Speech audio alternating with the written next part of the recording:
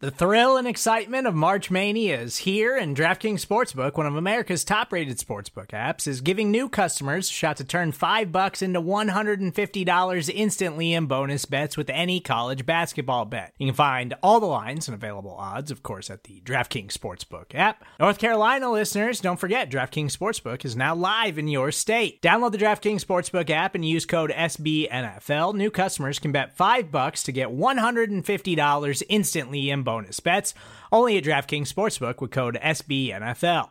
The crown is yours. Gambling problem? Call 1-800-GAMBLER, or in West Virginia, visit www.1800gambler.net. In New York, call 877-8-HOPE-NY or text HOPE-NY. In Connecticut, help is available for problem gambling. Call 888-789-7777 or visit ccpg.org.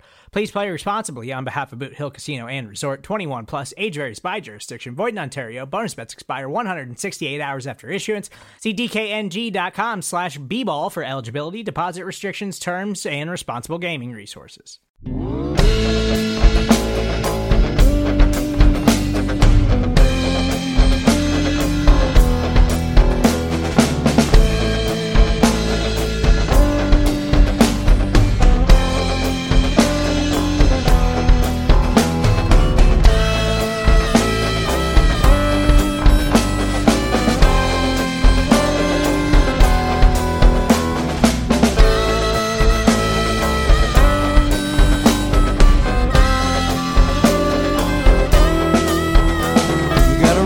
Down the highway, you gotta hurry on down the road. You gotta make the best of what you're doing, cause no one's gonna share the load. If you think you might find tomorrow, days still come but one at a time. When you think you got it all worked out, there's something further down the line. Mr. Misery, don't rain your tears on me. Mr. Misery, don't let my poor heart beat. It's been all uphill, and climbing's not my thing. Misery, it's the title to my name.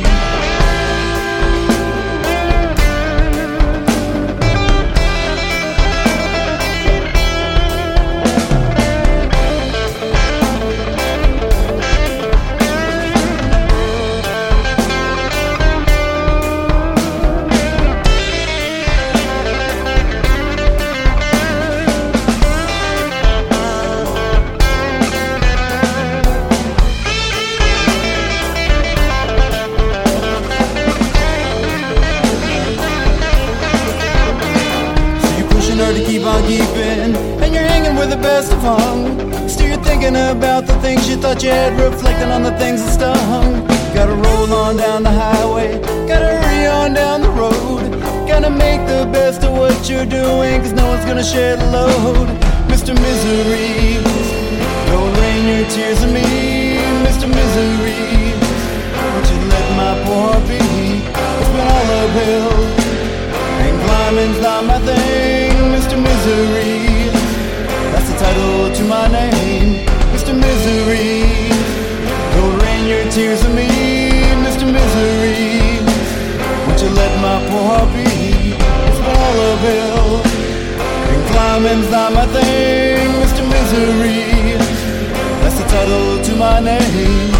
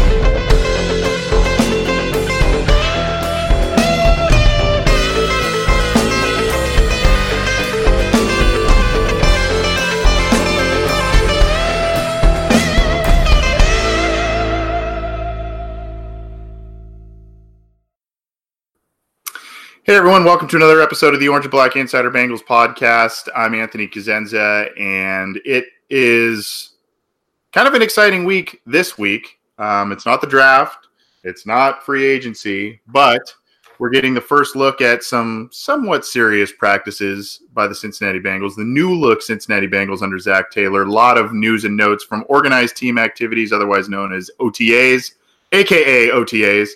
And we'll get to that on this week's episode. We will get to a number of different things. First things first, John, how are you, bud? It's been a busy week, a lot to cover. We're not usually this busy in May, so I'm grateful we have stuff to talk about because this is fake football and it's the summer. So let's just get on with it, man.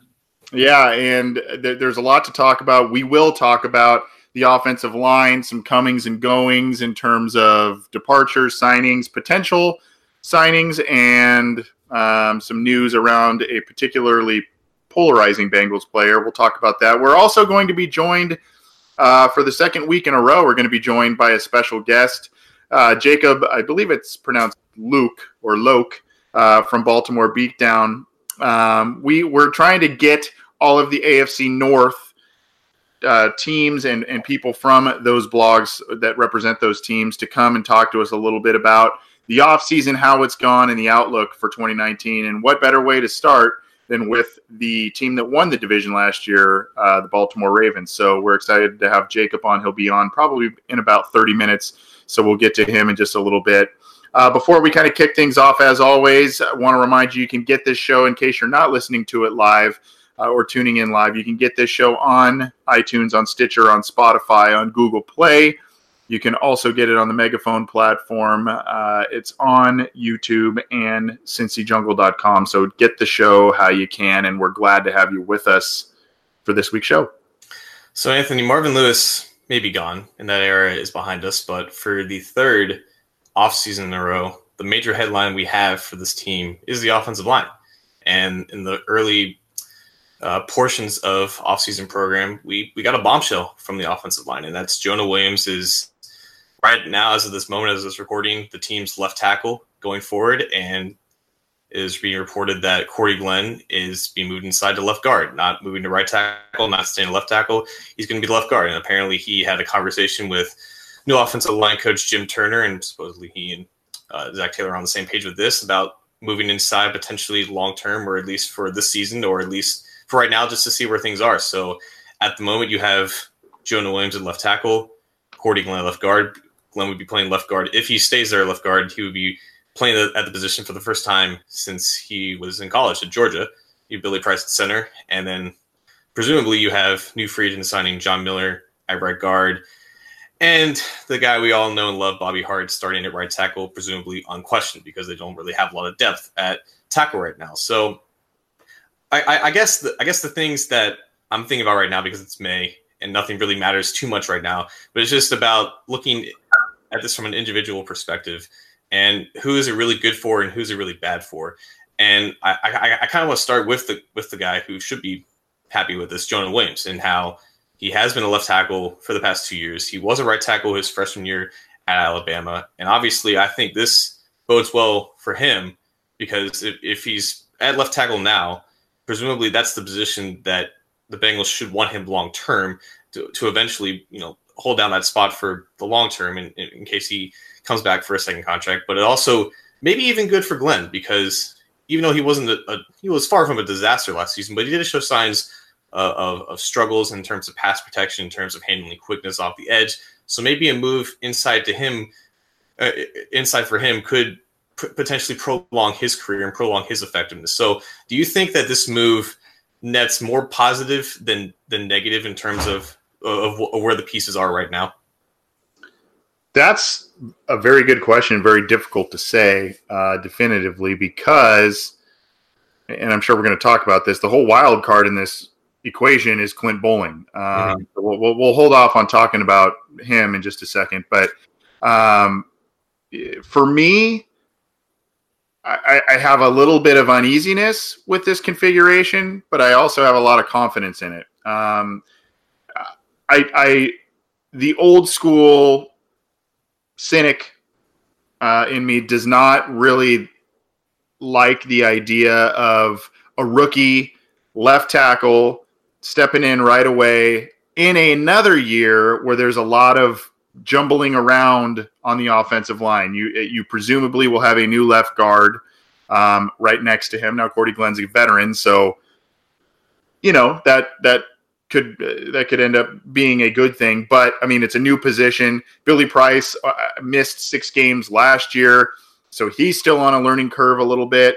You now have a new potentially right guard and John Miller, like you mentioned. There's just a lot of transition, and so when you throw a rookie left tackle over at that spot, and this isn't a unit that has a ton of cohesion built yet, that worries me. What I don't worry about is the maturity level, the intelligence level in terms of football IQ and in general, as well as the physical abilities. That's what makes me more comfortable with Jonah Williams at left tackle than perhaps other prospects or another rookie. I think he's very mature. I think one of the things that this team loved about him, and a lot of scouts loved about him, is just he's a nerd for the game, basically. I mean, you heard in the draft process, he takes notes on everybody he goes against. So that's based on the failures they had with Jake Fisher and Cedric Ogbuehi. That's the type of guy you would need at a position like that. So there are pros and cons with that. I think, like you said, in terms of Glenn, I think that I think that's the right move to start looking inside. There were some limitations shown last year as a left tackle. I thought, hey, for what he was paid to do, what he was brought in to do, which is solidify that left tackle spot, which that was a disaster with Ogbuehi, I thought he did okay. I didn't think he was absolutely awful. There were a couple of games that he struggled, but early on, I thought he played pretty well. And then late in the season, I thought he played pretty well. There's some stretches in the middle of the season, especially during that terrible losing streak, where he didn't play so hot. So I think kicking him inside, and especially at an inside spot, he did play at times in college, and you're putting him next to the rookie. I think that makes sense. But like we said, and I'd love to hear your take, and we can talk about this, but I don't know what's ahead for Clint Boling. I think based on things I've read from you on Twitter and whatnot, you're a little bit negative in terms of thinking that this is writing on the wall for Boling. And I guess I'll kick off the conversation by saying I think he's going to stay because he's injured and who knows what's going to happen. But I think it's very telling that Cordy Glenn had said that he had a specific conversation with Zach Taylor and Jim Turner about being the left guard. That's definitely the factor that I think we have to take into account for, because it's one thing for just Glenn to be at left guard, just to have your supposed 5 best players out on the practice field while Clint Boling is rehabbing. But it's another thing when you add that other element into it, as if this is something that they're considering going into the season. This is something they're considering forecasting the 2019 season with having that. So yes, I agree with you. I do think it can be a positive for Glenn because his time of effectiveness at tackle could be shortened. And I also think that it's good for Williams too, because that's the position that they should want to develop him. And I do think that he could handle both left tackle and right tackle to at least an average level in his rookie year. I think he's just that good. I think both are nearing equally important. It used to be just the left tackle was the far superior, more important position. But as we've seen in recent years, having a solid right tackle is definitely valuable, and it's almost as valuable as having that solid left tackle because of how many solid edge rushers come off of that right side of the offensive line, especially when you consider the fact that a bad right tackle play has plagued the Bengals offense for so long, and that's kind of the next point I wanted to get to. So when you have Jonah Williams at left tackle, you have Clint Boling at left guard, that's all fine and dandy, but then, as you said, where does it leave Clint Boling into the picture? Because I think at this point in his career, he definitely identifies himself as a guard. His best position is guard. But he has played tackle in the past. That has been something that they've asked him to do, albeit in emergency situations and when there was quite literally no other options left. But the Bengals presented themselves with an option of starting Bobby Hart because of the contract that they gave him this offseason. So it would, if you gave both Boling and Hart a clean, fair competition, it honestly could be either Boling or Hart wins that competition, because Boling is the better offensive lineman, but is he a better tackle than Hart? It's very much up in the air for me, because he's just not a tackle. It's just not his natural position. He's a guard. So when you put Glenn at left guard and you presumably start John Miller, who you gave a 3-year contract to, at right guard, it just leaves bowling very much up in the air. So I don't know if this move to put Glenn inside generates the best 5 offensive linemen, because bowling right now still is one of your best 5 offensive linemen. His best days might be behind him, but he's still one of your best 5. And that was something that, Zac Taylor has said that he wants for this offense to have the best 5 blockers. And I'm not sure that this move necessarily does that. So if you were the offensive line coach, if you were Zac Taylor, what would your ideal 5 offensive linemen be? And would it be the same as what it looks like right now? Well, that's another great question, because, we don't know how severe this issue that's plaguing bowling that's keeping him out is. This time of year, teams play it overly cautious, especially with a valuable veteran. We talked about bowling last year, I think, or last week rather. Salary cap hit wise, everything is manageable. He's under $6 million for the year, and you could argue that he is your best offensive line as we sit here this minute. Maybe Jonah Williams will be a better offensive lineman and better tackle. Maybe Cordy Glenn is, going to hit his stride, be healthy, and be an effective guard if that's the plan. Who knows? But as we sit here this minute, to me, Clint Bowling is their best offensive lineman. Jonah Williams probably a very close second. But, it's, to me, he's valuable on a number of different fronts. He's got the experience, he's been durable, and he's played 3 different positions. He's had starts at 3 different positions on the offensive line for the Bengals over the course of his previous 8 years. So, and one of them has been at right tackle. So he started at right guard too. So that's 4. I guess you're right. 4. Yeah. So, to me, it's just not a guy. I think I'm going to reiterate what I said last week on this. I think he's a guy you hang on to for the final year of his deal. You now have a chance to groom a Michael Jordan to be an interior offensive lineman. You have John Miller for the foreseeable future. To me, if you're going to ask me right now what the ideal offensive line would look like for the Cincinnati Bengals, I coin flip, because of what I said earlier about Jonah Williams as a rookie left tackle. I coin flip on that. I think maybe you start with Jonah Williams at left tackle. You go with Cordy Glenn at left guard. You have to go with Billy Price at center. You then go with John Miller at right guard. And then I think you give Bowling a try at right tackle. I think that's going to be your best configuration. You could even make an argument that, hey, put Bowling at left tackle, let Jonah Williams get his feet under him for the first few games, and then maybe you make a swap there if there's issues or what have you. But at that same point, this is offensive line, as you know, John, is such a unit that it's based on cohesion. It's based on guys playing together as a unit, and moving things around, especially midseason, doesn't work well a lot of times for teams. So I guess if you're putting a gun to me right now, I guess I'd say Jonah Williams left tackle, Cordy Glenn left guard. I really do like the idea of Cordy Glenn kicking inside. I just don't like it kicking Bowling off the roster. But Cordy Glenn left guard, Billy Price center, John Miller guard at right guard, and then Bowling getting a look at right tackle, I think is my best 5.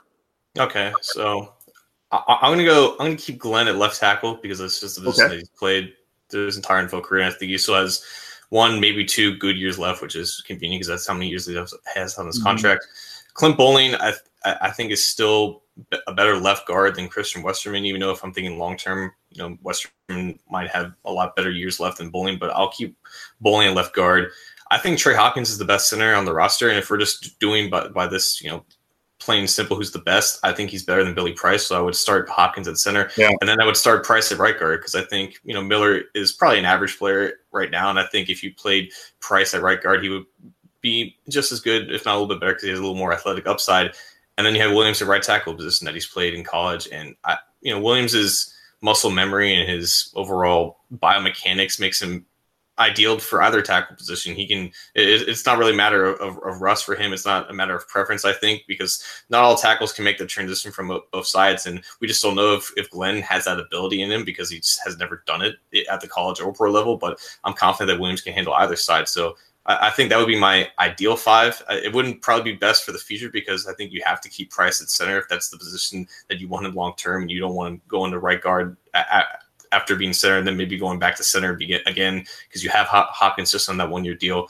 But the commonality here is no Bobby Hart in the starting lineup.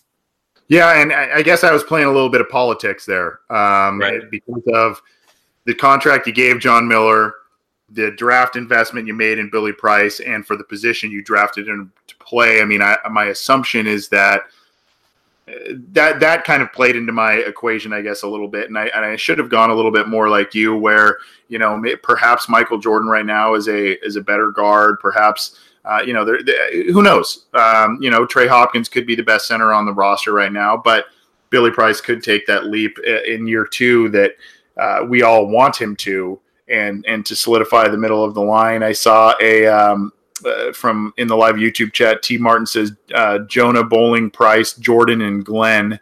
I'm assuming that goes from left to right on that one. That's an interesting configuration too. So the good news is they have options, right? Yeah. They've got a lot of options, and they've done a lot of different things on the offensive line over the past 2 off seasons to make sure that they have options, and that's given the state of the line, that's what you want. They're definitely going to be better, but it's just a matter of limiting your weaknesses, because as we saw back in 2016, they had Whitworth, they had Zeiler, they had Bowling, but you had 2 major red flags in Boyhe and Bodine, and that basically ruined the unit. If you go out there with Bobby Hart at right tackle, that's going to be a red flag, and teams are going to be able to exploit that no matter how good the left side of the line is. So that's definitely something that they need to remember and keep in mind when finalizing this 5.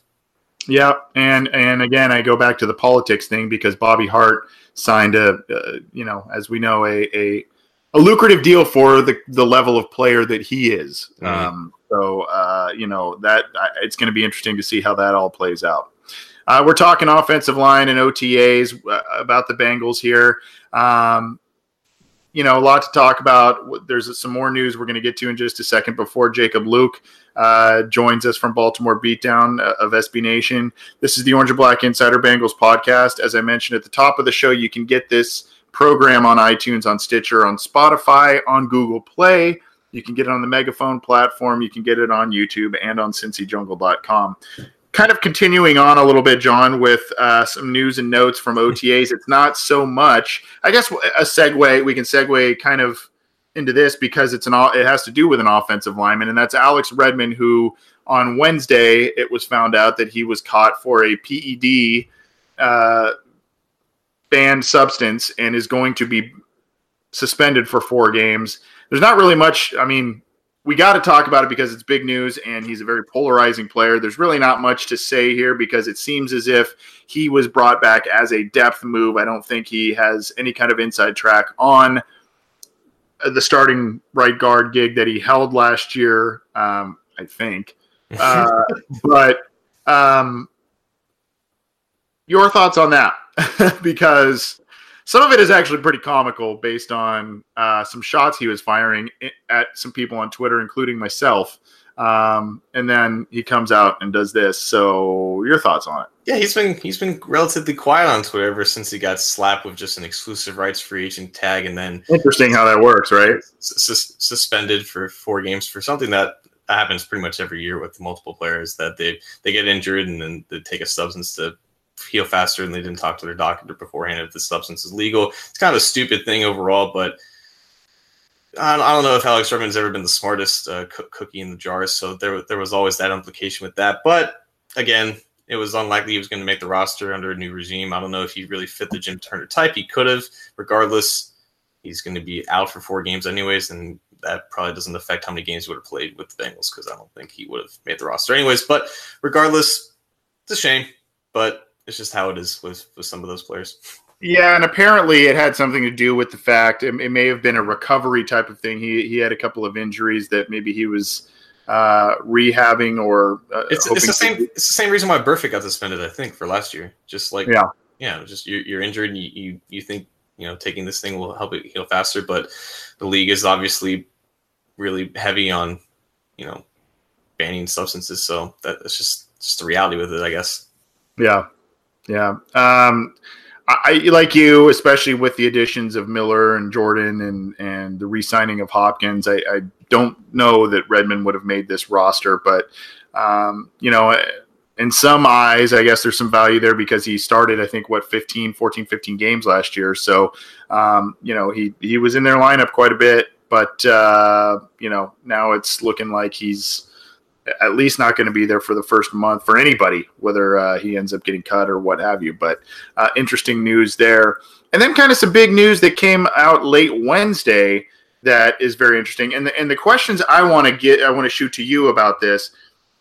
Gerald McCoy, anytime there's a veteran player of any kind of worth or value, Bengals fan, we got to sign him. But this one is very interesting because he kind of fits the Bengals free agency profile in terms of a guy probably looking for a veteran deal. Maybe you can get him cheaper than expected.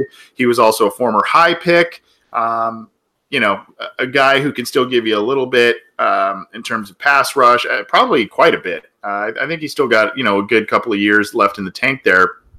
Gerald McCoy, of course, we're talking about former Buccaneers defensive tackle. He was let go a few days ago, and then it came across the news wire on Wednesday afternoon and evening that the Bengals were interested. I think it was Diana Rossini from ESPN that helped break that news. But, I think from that standpoint, I think it's pretty interesting. Obviously this move would be pretty big for the team. My questions to you, John, would be, I guess I'll start here. How realistic is Gerald McCoy coming to the Bengals, given that he fits a free agency profile, but there seems to be other teams lurking out there, Colts, Patriots, and others that seem to be interested? I think it really depends on what McCoy wants and how much money he's asking for, because like you said, the Colts and the Browns seem to be like the two front runners in the whole situation. And I think there's more of a chance that he gets significant playing time, if not starting playing time, with both those teams, because both those teams still need that coveted 3 technique spot. I think that's really what the Browns seem to complete that defense, and that was definitely a fit that I think people were thinking about in the early portions of free agency when it was rumored that McCoy would get dumped by the Buccaneers. So that definitely makes sense for him. But with the Bengals, he would come in here, I would think, just as that rotational guy, the guy who would come in on third downs and just rush the passer as that 3 technique opposite of Geno Atkins. And that's still, 400, at least 400 quality snaps of pass rushing snaps with him. And I think he had last year with the Bucs, I think it was around 450 pass rushing snaps. And honestly, looking at, the rest of the Buccaneers roster, I think he had like a lower pass rushing production rate than like Vita Vea, who's like the nose tackle that they drafted a couple years ago or maybe last year. So it was definitely a down year in terms of what he was used to, but I think he's still an above average interior rusher, which obviously has value with that. So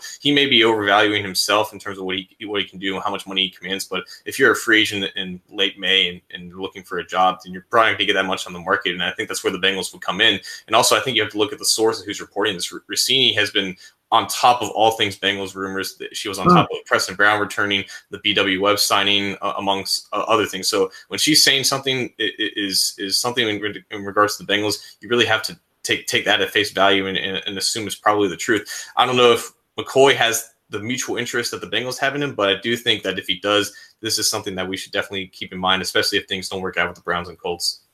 So, I guess you kind of answered my other question about, effectiveness. My thing is, I've seen both sides of this coin where you get excited about a guy who could come in and a big name guy, former high pick, Pro Bowler, all that. I've seen the Bengals be able to land a Sam Adams and a James Harrison and all of that. Both didn't really work out very well, but they were able to land those types of guys. I don't want to say McCoy is quite towards the end of his career like those two guys were at that point, but he's getting there. And then I've also seen the Warren Sapps and other guys where they were kind of in the running and, they kind of lowballed them or whatever. I guess I'm sitting here. should we get our hopes up or no? And is this new regime, this new coaching regime, enough to sell McCoy to come to Cincinnati if he's maybe debating similar offers to other teams that were maybe, especially ones that were maybe competitive last year? I mean, it might, because he had a mutual parting with Tampa, so there was obviously, notions and feelings from McCoy's side that he just wasn't, or he just didn't want to be there anymore. And obviously that probably goes with the current culture in Tampa Bay and the current status of their program in terms of winning. So it's not that much different, if not worse, than where the Bengals are right now. So you can call that a lateral move, but there'd definitely be playing opportunity here. And I just think that, I'm sorry, what was the other part of the question? Should we get our hopes up, or right. No, because I think right now for me personally, it's just a matter of them just showing interest in general and what I believe to be genuine interest. So I think that definitely is a positive that we should take. But I think beyond that, it's just a matter. It's just all out of our hands, and it's all out kind of out of the Bengals' hands. They can present their case, and hopefully Taylor does a better job of going beyond just of just bringing guys in and just seeing what they're about. But if there's actual genuine interest, then maybe. But at the end of the day, there are other teams who have better prospects of winning now, and I think that's going to be something that McCoy values dearly. So if it comes down to the price tag, it probably won't be in the Bengals being the front runner of this competition. But I do think that there's a possibility that Taylor can lure him in with whatever sales pitch, because there is definitely playing time to be had at that position for what the Bengals have right now. I don't think McCoy should be scared by Ryan Glasgow or even Ronald Wren for that matter. So I do think it's possible. I just wouldn't get my hopes up beyond where I am right now, because right now I'm just content that they aren't satisfied with what they have and that they are actually interested in a solid player on the open market, because that's more than we can say about the past 16 years. Yeah, and like you said, he does have some juice left, some ability to contribute to the Bengals, and I think, as you saw, the atrocious defensive performances last year throughout a lot of the season, I think you saw some fatigue set in up front. Once Glasgow went down, Geno Atkins had to play a few more snaps than you would think. He's entering his 10th season. Carlos Dunlap, all those guys were, getting up there in age, and they could use another rotational player. It seems weird to call McCoy a rotational player, a former Pro Bowl guy, but that's kind of, I think they would kind of mix and match, and I think it would keep guys fresh, and that was a key to the defense being dominant under Mike Zimmer years ago. So that rotation and varying the fronts. So maybe that's the plan. We'll see if the Bengals have enough money and charisma, I guess, to sell McCoy to get to Cincinnati. This is the Orange and Black Insider Bengals podcast. He's John Sheeran. I'm Anthony Cosenza, and as I mentioned, you can get this show on iTunes, on Stitcher, on Spotify, on Google Play. You can also get it on the Megaphone platform. You can get it on YouTube, and all of our stuff is on CincyJungle.com. As I mentioned, we have a special guest joining us tonight, and I apologize. We got him on a little later than I had promised him, because we got started a couple minutes later than I had thought. So Jacob Loke is going to be joining us in just a second here. For those of you who don't know, Jacob is with Baltimore Beatdown, the SB Nation Ravens site. We wanted to bring him back. We wanted to bring him on the program. We've talked to his cohort. Jacob, are you there? Yeah, I am. What's up, guys? Hey, sorry, buddy. I muted you while we were finishing up there, and I think I ended up just, I don't know. It took away his voice forever. Yeah, no worries, man. I was just sitting there not saying anything. I was kind of just enthralled by all that Bengals talk, so I kind of even forgot to be saying anything. But yeah, it's Luke, by the way, too, just so you guys know. Luke. Okay. That was the other option. Well, you're wearing the right color. Plenty of options. I've heard it all throughout the year, so no worries, man. Well, you're even though you're repping a Baltimore team, you are wearing the right colors on your hat. For those of you not able to join us live, he's wearing solidarity. He's wearing a Baltimore Orioles hat. Good to have you with us again. It's Jacob Luke with SB Nation's Baltimore Beatdown, and Jacob, we wanted to bring you on because we wanted to talk about the landscape of the AFC North. A lot of people think it's wide open or somewhat open this year based on some moves and all that kind of stuff. And we thought, who better to go to kick this thing off with than the Ravens, who won the division last year. And so we wanted to bring you on. We wanted to ask you, about the state of the Ravens and stuff. I guess I will start kind of with last year and how the team did. You looked at week 2 when the Bengals and the Ravens faced. The Bengals really kind of, for lack of better words, took it to the Ravens, and you kind of thought, wow, maybe this Baltimore team isn't all it's cracked up to be. They got off to a crazy start. I think they scored 50 some points in that opener, and a big win. And then the Bengals take it to them, and then there's a lot of questions, and then they make the quarterback switch. I guess my question would be: was this expected? Was the success of Lamar Jackson expected? And or was it a complete surprise that this Ravens team did so well? So I think it was a surprise if you consider kind of the way that it happened. Like you said, they got off to a hot start. I think they were 3-1 at one point. They went into Pittsburgh, and kind of in the way that the Bengals took it to them, they took it to the Steelers. And you had Eric Weddle talking about not the same old Ravens, that kind of thing. And things were pretty optimistic there. But then the team, they fell apart a little bit. They ended up at 4-5. The offense was kind of in the mire. The sky had pretty much fallen, and John Harbaugh was pretty much all but out the door as November was getting started. But then, like you mentioned, Lamar Jackson took over kind of half as a necessity because of Flacco's injury. But I also thought that there was a chance that it was going to happen coming out of the bye week against your Bengals anyway, just to sort of give a jolt to that offense that, like I said, was sort of stuck in the mud the last couple of weeks with a ton of familiar issues that they had been facing the last couple of years. And I think it was surprising in the sense that not only that he had the individual success that he had, but that the team completely rallied around him. They go 6-2 in his 8 starts for the team last year. His playing style complemented them so well.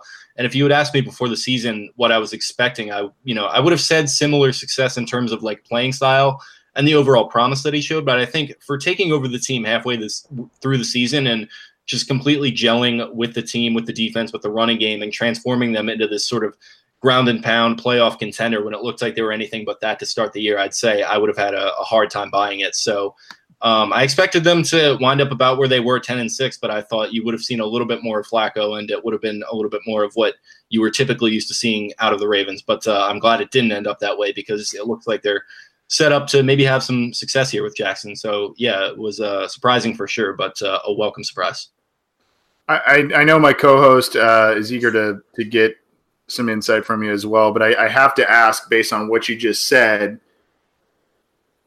and I guess this is kind of a macro question, a big picture question, but is the idea still to kind of do this? I don't want to call it like an elementary offense, but this, relatively basic read option style. Is that still the plan, you think, in 2019? Are they going to expand some things based on some acquisitions they made? Or, are we going to see a lot of the same, just with perhaps some more talented players? I would say yes and no. I think they're still going to be incorporating some of the read option stuff, but A, I don't think that stuff really works over the long term, and B, I don't think you want to get your young quarterback hurt. So I think ultimately you're going to see a little bit more of that, but I think it's going to be more of an evolved version of it. Marty Mornhinweg had been the coordinator there the last couple of years, and there were a ton of mixed results on the guy, and I understand he did a nice job with them down the stretch, but I think you're seeing Greg Roman, who's done this type of thing before with this type of quarterback. You saw him get the best years out of Colin Kaepernick, the best years out of Tyrod Taylor. So I think you're going to see a little bit of a marriage of what he did back in those days, and then maybe a little bit of a marriage of somebody like Lincoln Riley at Oklahoma, who people are touting as sort of the next big offensive mind in the college game who can maybe transition into the pros. So I think you could see some of those old school concepts married with newer ones to sort of freshen it up a bit. So similar approach, but I think I'm expecting the talent to help out a little bit, and I'm expecting the scheme to evolve enough to the point where it's going to be maybe not as successful because they were, historically successful on the ground last year, but maybe more of a balanced attack that's going to have some success as well in 2019. Definitely helps to have Greg Roman as your offense coordinator with his history of Colin Kaepernick. But I kind of want to talk about the defense here, because there was a lot of turnover, especially in that front seven, and even an important position in the back four as well.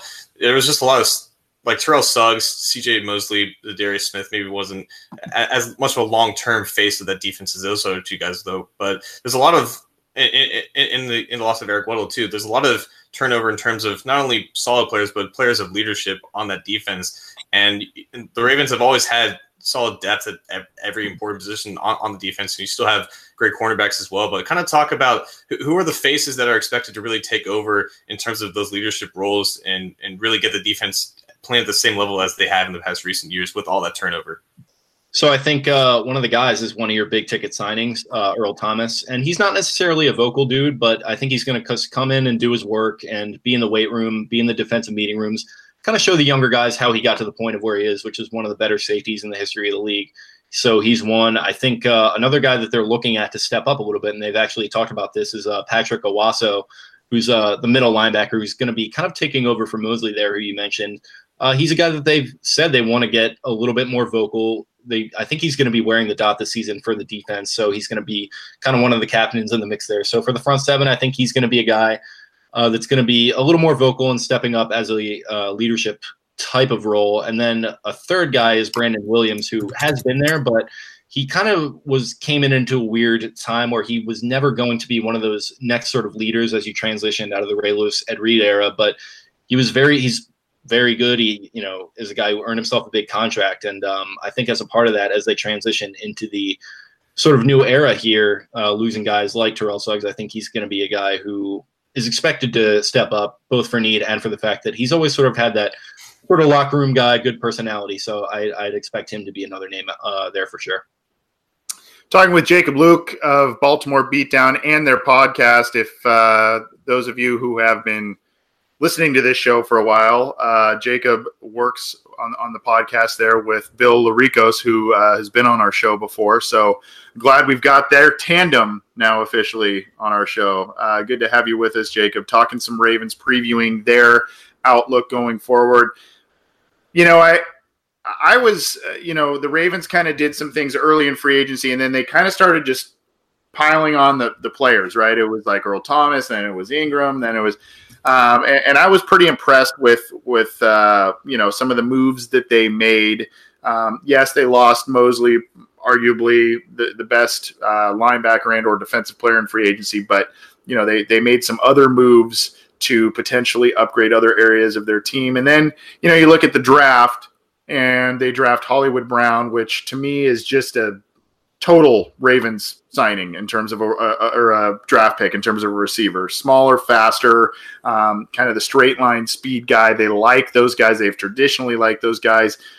What's the fan base kind of feeling like based on those acquisitions? And is the idea or the prevailing opinion that these are the moves that are going to push the Ravens beyond, the 10 wins or so that they had last year and what they did in the postseason? More than just, I think, this year and having success, I think they're sort of an indication of pushing the team into a little bit more of the modern NFL. You saw Ozzie Newsome, who's an amazing general manager. He's a Hall of Famer probably as an executive, even though he already is as a player. But he was kind of sort of caught in a vortex of where he would just sort of build teams that were maybe a little bit more built to stop old school teams that ran the ball a little bit more and more as focused on the passing. And I think C.J. Mosley is a guy who sort of represents that. I mean, he was a very good player. He wasn't necessarily elite, and he didn't really represent what you want in kind of a modern off-ball linebacker in a lot of ways. And so I think he's the perfect example of a guy that, Ozzie would have overpaid to keep in-house, even though he wasn't quite worth it. I mean, the guy was asking for borderline quarterback money. And so I think with Eric DeCosta, you're seeing a bit more of a modern kind of analytical type approach. So I think that's why you see him pass up a guy like Mosley and instead invest it into Earl Thomas, who's more suited to play in that kind of pass-happy league. And I think the defense, they're not going to be as good against the run, but organizationally, I think as a philosophy, it's going to kind of move you away from that old school stop-the-run mentality and push you into the modern era, which is a good thing. And you saw that sort of philosophy spill into the draft a little bit as well. You mentioned Hollywood Brown. I think he is, and he isn't a Ravens type pick, which ironically, again, I see that as a good thing. They do like speed, but it's just a position where they don't invest a ton into it. They definitely haven't spent a ton of first round picks at the position. I think only twice in the franchise's 20-year history, which is kind of crazy. And he isn't really that sort of physical freak that, Ozzie kind of seemed to fall in love with a bit too much with guys like Rashad Perriman. I think he's a little bit more of a modern type receiver. He's going to bring a dynamic element and a speed to the offense that the organization has never really seen before. I mean, you guys know a thing or two about good receiver play over there in Cincy, and we certainly don't. So I think hopefully he'll kind of buck that trend a little bit. And beyond that, I think, you got Miles Boykin and Justice Hill. Those are two guys that I think are going to be good additions to the skill positions there in the third and fourth at receiver and running back. I think they're both going to see the field this season. I think they're going to round out an offense that looked kind of sparse even a few weeks ago before the draft. And beyond them, you got guys like Jalen Ferguson. He was, I think, a good grab in the third. High production, sort of limited athleticism. I see him more as a guy who's not going to make a ton of Pro Bowls, but he's going to consistently churn out 8, 9, 10 sacks a year, which is great for a third-round pick. And other than that, you have guys like Ben Powers and Dalen Mack. Those are typical Ravens picks that, like you mentioned, trench players who are going to see the field in the rookie years. You're going to get a lot of use out of them. Biggie Marshall, another guy that, is sort of that profile, a bigger guy from a bigger school who they're going to maybe stash away and develop into an eventual starter. And then the wild card is obviously Trace McSorley, who anything can happen with that guy. I mean, he could be the long-term backup for Lamar down the line. He could be a potential special teamer as early as this year, or he could be off the team by September. So you don't know, but that's kind of what makes it fun with him. So you guys are the reigning champs, but everyone right now wants to crown the Browns. On the scale of 1 to 10, how? Yeah, did we even win the division? I'm not sure. It feels like Cleveland won it because that's all I have to talk about. On a scale of 1 to 10, how afraid are you of the Browns right now? I would say pretty afraid. I think they're going to win the division. It wouldn't necessarily surprise me if they don't, because you can kind of see those things go south pretty quickly. You saw the dream team in Philly. That's the example everyone want to point to. But I'm not really concerned, but are we sure Baker Mayfield is like a Pro Bowler every year already? I mean, he had a great season, and I liked him a lot coming out of college, and I still do. But you never know with quarterbacks, so it's going to kind of all fall on him. Ultimately, I am a believer. I see them in that kind of 11, maybe even 12 win range this season. And, like I said, I am expecting them to, but where they're kind of in a dangerous territory is if that doesn't happen, then what happens? Because they're expected to at least win the division this season. So that's going to be interesting for a team that's been the cellar dweller for the better part of the last 20 years. Jacob, I want to ask, and it's kind of, I guess it's a little on the same lines as what my colleague just asked you, but it's more geared to the Bengals. To be quite frank, really, I mean, the Ravens have had a tough time putting away the Bengals in recent years under Marvin Lewis, really.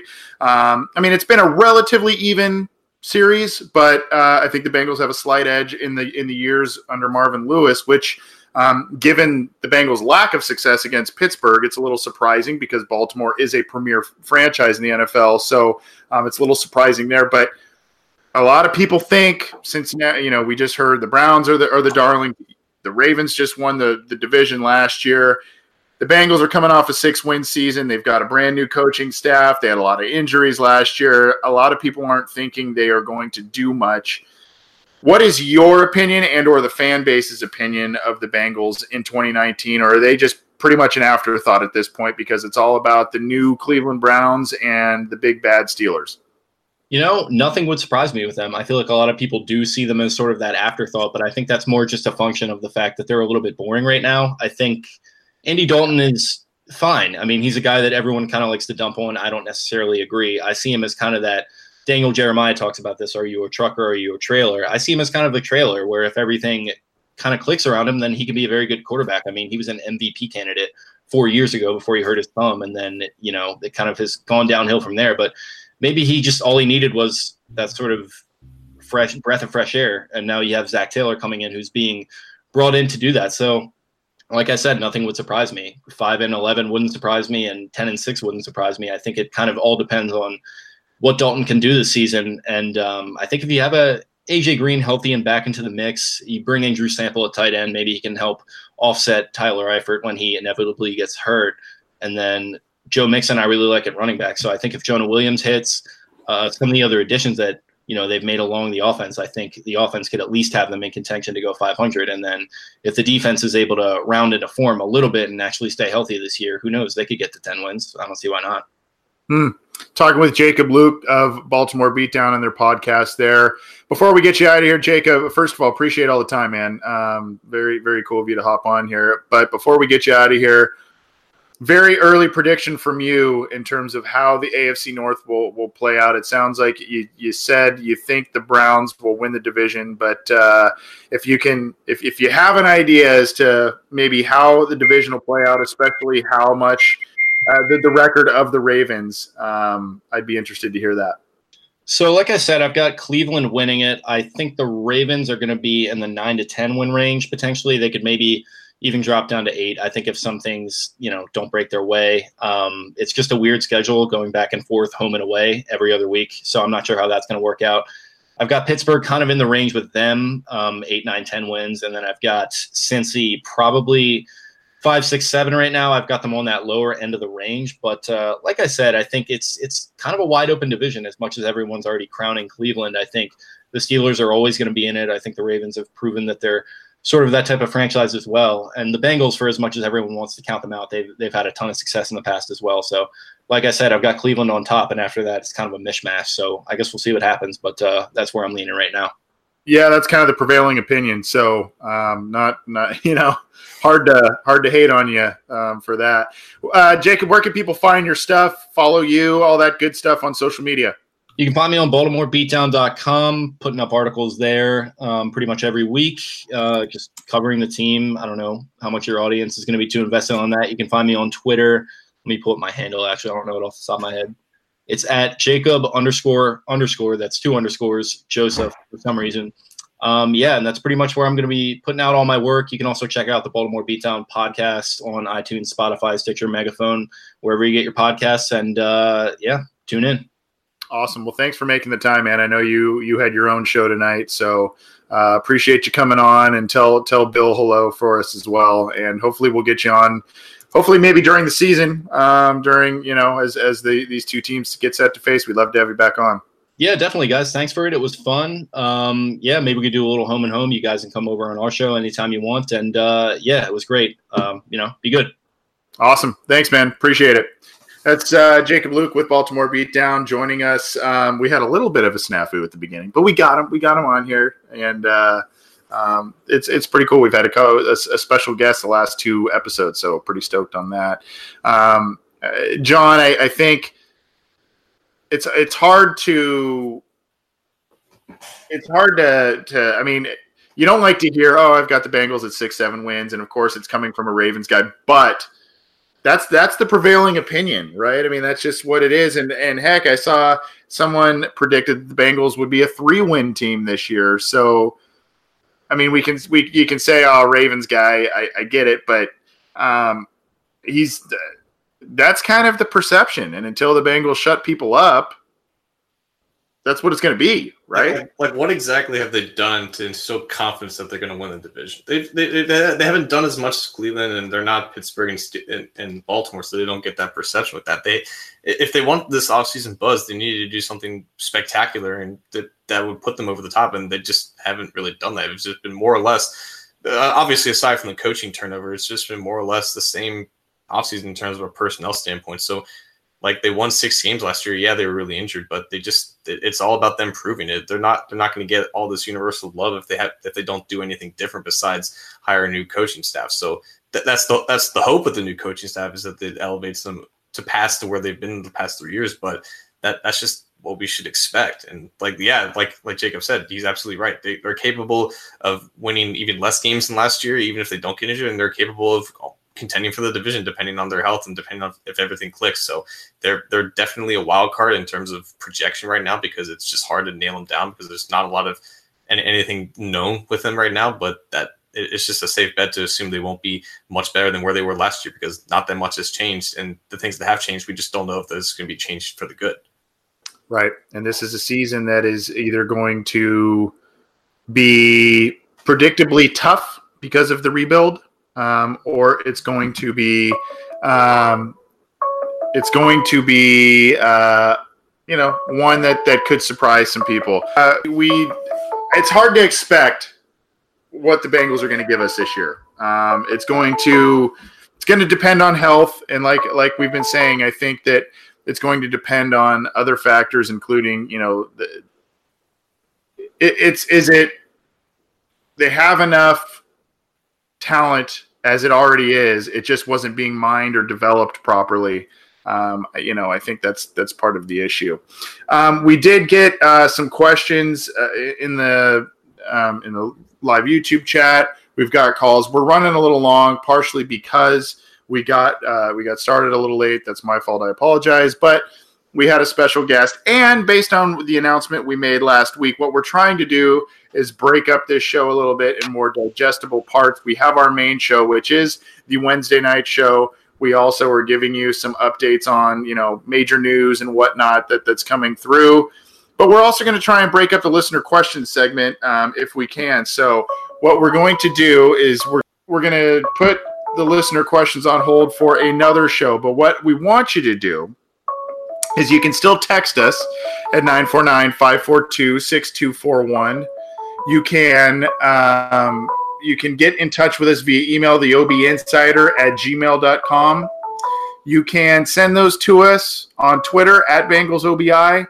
And you can get in touch with either John or myself at John_Sheeran. Right, John? Isn't that your... Two underscores. I'm like Jacob. I have to have two underscores. You are two underscores. That's John_Sheeran. Or at CJ Anthony CUI. So a variety of different ways to get in touch with us. And what we're going to try and do is we're going to try and make a little mini episode maybe of the questions and go from there. So that's what we're going to do, I think, for the listener questions. At least we're going to start trying that out this week and see if we can get some listener questions. And so send those our way. You can also get those to us on the Cincy Jungle comment threads. I didn't mention that. We'll try and scour the YouTube channel too. So leave them wherever. And we'll try and do that. And then as we do that show, we will also try and, field some calls as well during that portion. So we'll let you know when that is. It is going to depend on how many we get and all of that. But we'll let you know when that is so you can tune in live for it. But just keep sending us questions. And if, the main show permits in terms of time, we'll get to those on the main show as well. But we're going to try and break some things up here and do it that way. At least try it out and see how it goes. And, yeah. Right, John? I don't know. Yeah. The trial and error right now. That's what the off-season is for. That's right. We're practicing just like the Bengals. I do want to say this before we get out of here. There is a listener, Jason Von Stein. You may know him, John. Avid listener. Yes, he's. I think he's called in a couple times, and he's definitely in the YouTube chat a lot.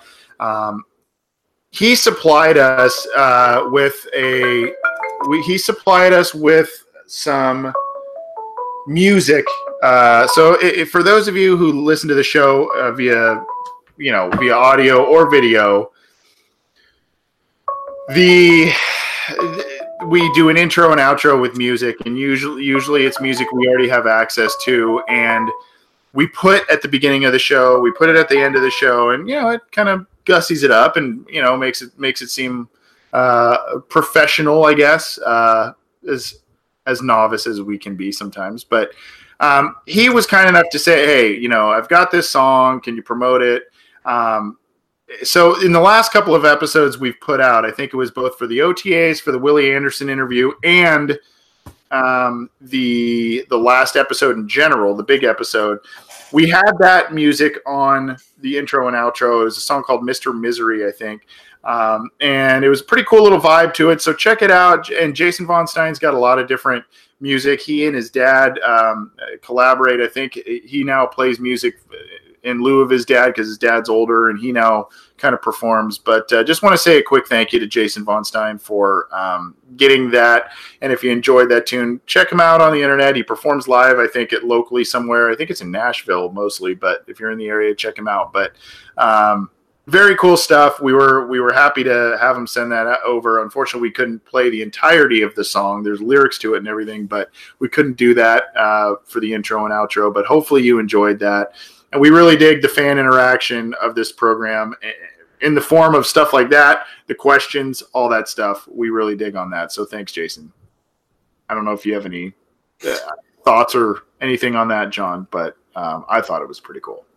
As long as we don't have to pay for music, I'm all for it. That's your okay. All right. Someone's gonna get the budget for this. That's right. The line item guy. That's the economics major coming out. If anyone's wondering. Oh gosh.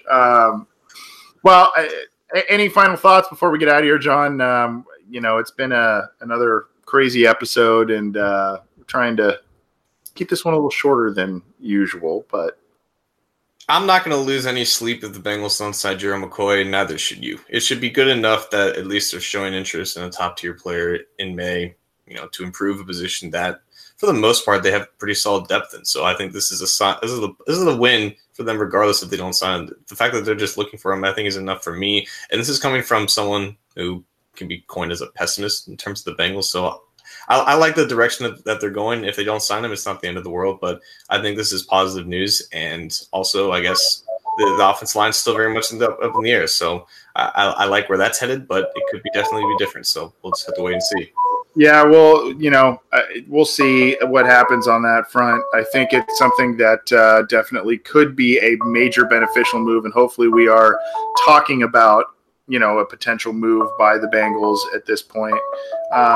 And we'll see if they do it. We'll see if he does come in here, if he bears fruit. I mean, there was a big name defensive tackle that they signed last year. His name is escaping me at the moment. Chris Baker. Yes, thank you. It's been that kind of a week. So they signed him. We kind of had some high hopes for him to be at least a contributor. He had a couple of good years with Washington, but nothing materialized there. So, obviously McCoy's a better player and has been a better player than Chris Baker. But, it's going to be interesting to see if that's, if they sign him and what the impact will be. This is the Orange and Black Insider Bengals podcast. You can get this program on iTunes, on Stitcher, on Spotify. You can get it on Google Play. You can get it on the Megaphone platform, as well as on YouTube and CincyJungle.com. Our thanks to all of our listeners who tuned in live. Our thanks to Jacob Luke from Baltimore Beatdown for joining us. And my thanks to my co-host, John Sheeran. Appreciate you, what you do for the program, my friend. And I guess we'll talk soon. Hopefully over some listener questions, right? Yeah, for sure. All right. See you, everybody.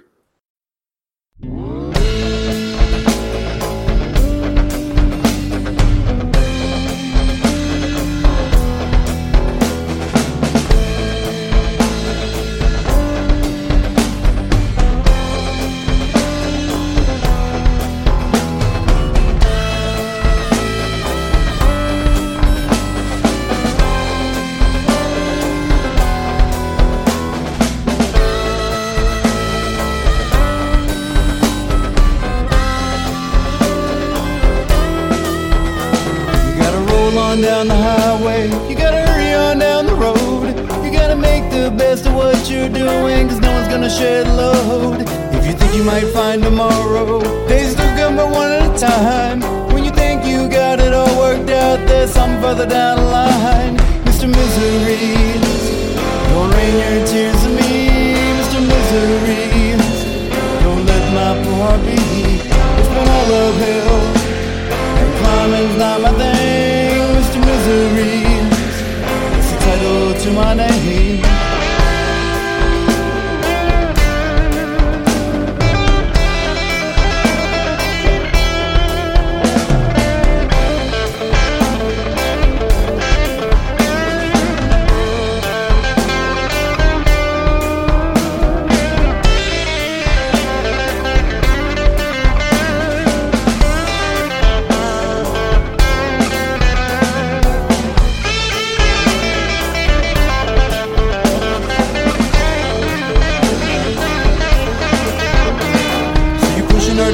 Keeping, and you're hanging where the best have hung.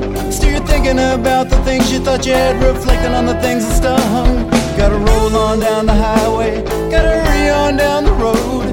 Gotta make the best of what you're doing, cause no one's gonna share the load. Mr. Misery, don't rain your tears on me.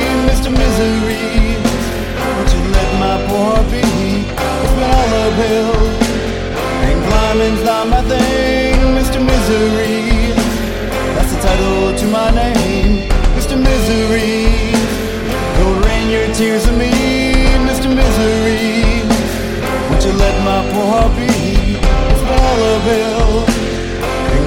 Living's not my thing, Mr. Misery. That's the title to my name.